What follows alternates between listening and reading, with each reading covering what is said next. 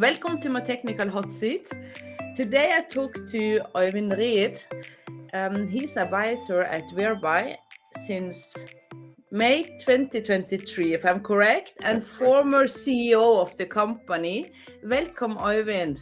Thank you so much for having me, Janne. Looking forward to it. Me too, because we are doing this via Whereby, which is video calls, and we will go into the market and competition with the big players in the market later on. But first, I would like to know you more a bit, Øyvind. So do you have a fun fact for me? Yes, I do. I'm not a very funny person, I'll admit. I'm probably seen as being very serious. So it might not be a fun fact, but I get extremely emotional when I watch sports and athletes. So if I see a sporting achievement of sorts that is sort of like next level, I get very emotional. So that can be anything from a tennis match to someone doing Olympics to cycling, whatever it is. When someone does something that I find truly unique in sport, I get quite emotional just watching it. So emotional sense of loud and cheering on, or are you also close to the water? Yes, very, very close to the water. So yesterday, for instance, a Norwegian tennis player played against Novak Djokovic in the Roland Garros Grand Slam final. And after the game, I actually shed a tear because I was so happy for him and his experience having gone through and played the best tennis player in the world. So yes, I can easily get excited, but I can also see a tear or two leave my eyes, and that's not normal. I'm not sure if it's not normal. I think it's quite healthy. Yeah, to share a tear sometimes, and very sympathetic. Can you describe in short Whereby? Yes, I can. So Whereby is what would be referenced to as a video calling platform. So imagine Zoom, Microsoft Teams, or Google Meet. So like at the first sight of Whereby, that's immediately where everyone thinks that the market and the competition is for us. It's a bit more complex than that, but overall, we make it extremely easy and seamless to start a video call without needing to register a user, download an application. Everything happens and works directly in the browser. So the ease of use is one of the key things that differentiate us. Can you go a bit more into detail what that means? Yes. So one of the key things is that we leverage a technology that is called WebRTC, which basically means that we are leveraging the capabilities of your browser. So any computer or Mac today needs to leverage a browser in order to access information on the internet, for instance. So we found that rather than building a native app that you download, we can leverage all those strong capabilities and all the great work that has been done by Google and Microsoft and the team at Apple to allow us to piggyback on that work, but then to offer our service purely through the browser. So it changes the whole conception around how you can easily join a call, for instance, because every user has access to a browser. And when you can then just easily click one link and then you open up a video call, that is seen as being sort of very useful in many use cases. So it changes the way video calls are being done, basically. No, you're talking to someone who's more into mechanical engineering than the IT world. So, so I just trying to understand because I'm using Teams mostly, because you cannot avoid Microsoft somehow. Indeed. And even though you try to do open sources and use this kind of different things, when you buy a computer, Microsoft is automatically like kind of thing you install. Or you have to actively click it away. So how is it to work against, or that would be, how can you find your niche between, Teams, but also Skype, Google, Zoom, all these big players? So you mentioned the imperative word here, which is the niche, right? So how do you carve out a tiny piece of the market that is still big enough to sort of like make an impact and be able to build a strong business around it? If you imagine any company at any size, any individual around the world can leverage video calls. Let's agree, right? It's a massive, massive, massive market. Any person that has access to a computer is a potential customer of Whereby.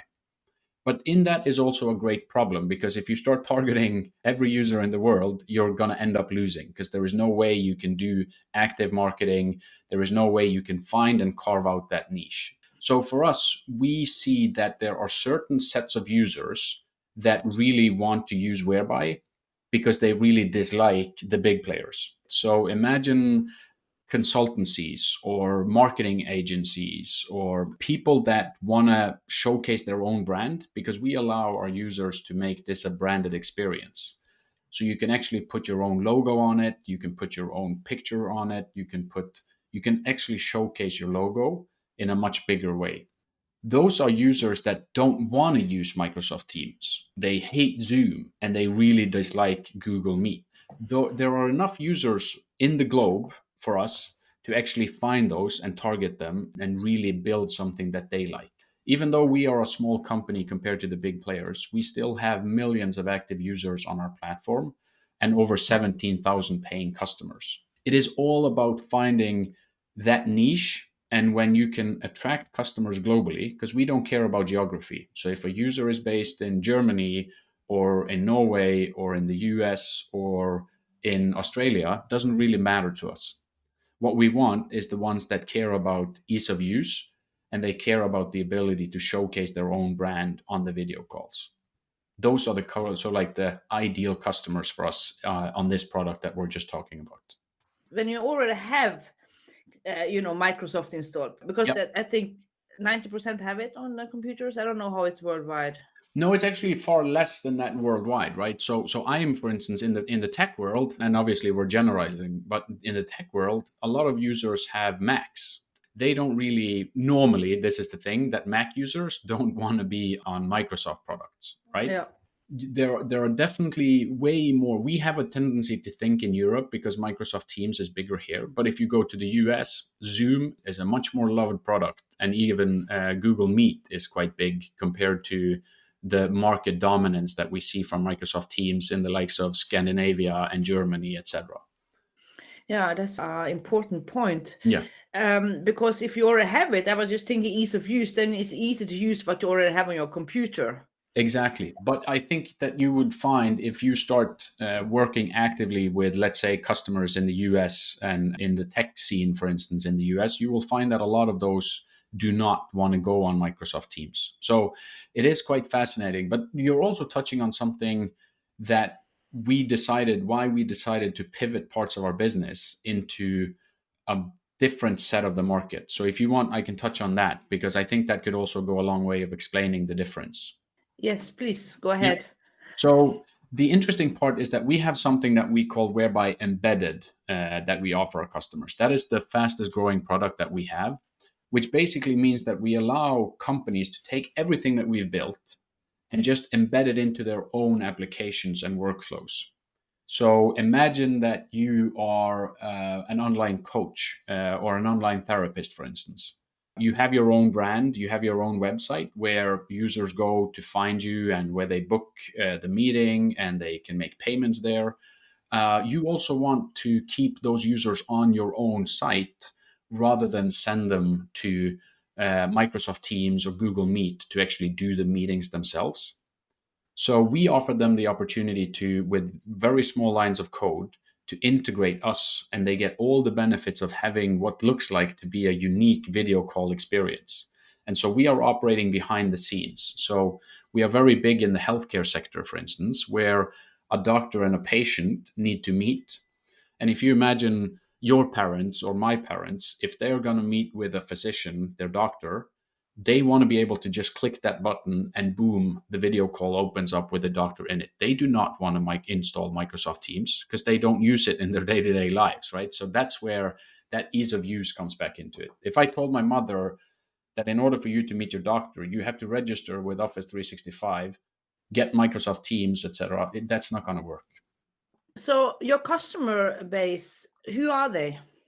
Well, first of all, they're global. So we have customers in more or less every country in the world. We even have one paying customer in North Korea. So I'm unsure how that works from a payment perspective. But so that's number one. They are global. Our customer base is very, very vast around the globe. They are also customers that, again, want to showcase their brand, that care more about identity and authenticity than being bulked up and being a Microsoft Teams user, for instance. Now, and it's important to state that most of those customers will still go on and use Microsoft Teams, because I don't know if you've noticed, but the way that video call works is basically that the person that is inviting is owning the platform, right? So the person that does the invite will decide what platform are we using for this call today. So when you ask to speak to me, I will say, well, then we will use Whereby, right? But if you're meeting with someone else, you might say, well, then we're going to be using Microsoft Teams. So the interesting part is that a lot of users are used to navigating between multiple platforms. But interesting enough, you find the one that you really like. And whenever you have the chance to invite someone, that's the preferred choice. So that's also how people find out about Whereby. It's not because we do marketing. It's because they test it with someone else and say, ooh, I like this. I want to give it a try. And they sign up for a free user, just like you did earlier today. Yeah. I have to admit, it's really easy to use as well. Good. So I give you credit for that one. It was not difficult to find the link, and also the branding. I got my logo in it. Exactly right. But, as a startup, just would like to touch upon that one. How is it to do? It's a lot of ups and downs during the time you have worked on Whereby. Can you just make a kind of short the story of Whereby? Yeah. So the company was actually founded back in 2010. Thinking about it now, that feels like a lifetime ago, right? That's an extremely long time in the world of tech. But it's always been around video communication of sorts. And what's interesting is that during that time, we've seen multiple shifts in technology. And that's one of the key things when you want to be in the tech industry, is that you have to be extremely nimble and extremely light on your feet and adapt to new technology that comes out. Since I started with the company in 2010, we have seen mergers and acquisitions happen. We have seen lawsuits happen. We have seen multiple strategic shifts in terms of technology that we have been using. Even though it's 13 years is a long time, it feels super fast because we've had to adapt so many times to the shifting technologies. When we started, there wasn't even a product called Microsoft Teams. Not even Zoom was started when we started our company, right? So when suddenly these two big players come to the market, we are going to have to adapt. If I go through the whole story of Whereby, we'll probably need 2 hours. But it's sort of like the grit and the resilience that it takes to just stay in the market and being able to handle with the pressure of big competitors with very deep pockets is just part of what you have to accept. Yeah. And your roles also changed just recently within Whereby. Yep. So is that related to a kind of change in strategy or what's... Yeah. Can I dig into that a bit? Definitely. Yeah, and a very good question. So yeah, up until recently, I was the CEO of the company, and I have given the reins over to a former colleague of mine who was our CTO, who has accepted the role as CEO. And I would say there are probably 2 or 3 components to it. So one is definitely a shift in strategy. I've been doing this for 13 years, as we mentioned. This new person has tons of energy, tons of vision for the product and what we can do and what it can be in the future. And I think that having that and not be, be ridden of the past, right? Sometimes you just need to look at the future and not think about what has happened in the past. Because if you spend too much time being battle scarred like I am, I think it's actually good that someone new comes in with a fresh vision that can lead the team onwards. So for me, the key thing was that I saw I have a person on my team now that can finally take over, and I see that there is the potential. So that is a big one. Secondly, is that I also need a new challenge. When you've done this for so many years, at one point you start to feel like I'm maybe not as sharp as I used to be, and someone else can do a better job for the company. And I've always had that mentality that the moment I am not adding my best value to the company, I will make myself redundant pretty quickly. And so that has been part of a strategy that we've spent nearly 8 or 9 months actually building up to, and then finally making the switch now in the 1st of May.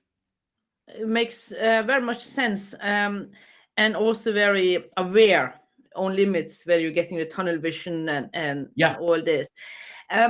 One thing that I've been seeing in the market is that small players are being eaten, or you mentioned M&As, by bigger companies. So how have you managed to stay independent?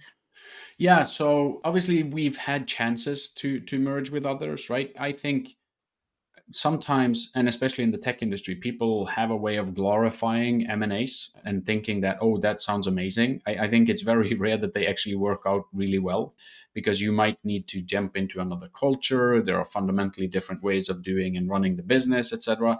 So I think it's actually very important to make sure that you find the right partner. If you rush into it, I think chances are it could be a complete disaster.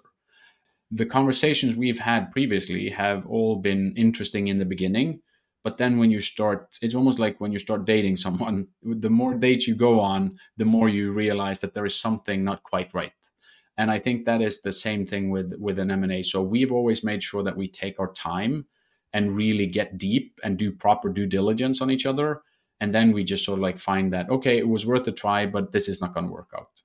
So we've had chances, and it's also difficult to know what could have been, right? But we can't really have any regrets. The good news is that we've always had strong, loyal investors at Whereby. And so when we have said that we think it's too soon or this is not the right partner, they've always been backing us and say, well, we trust in the management team. And if you feel like it's best to stay independent, that's what we'll be doing for a while. Getting back to you, Øyvind, with my last question, what is success to you?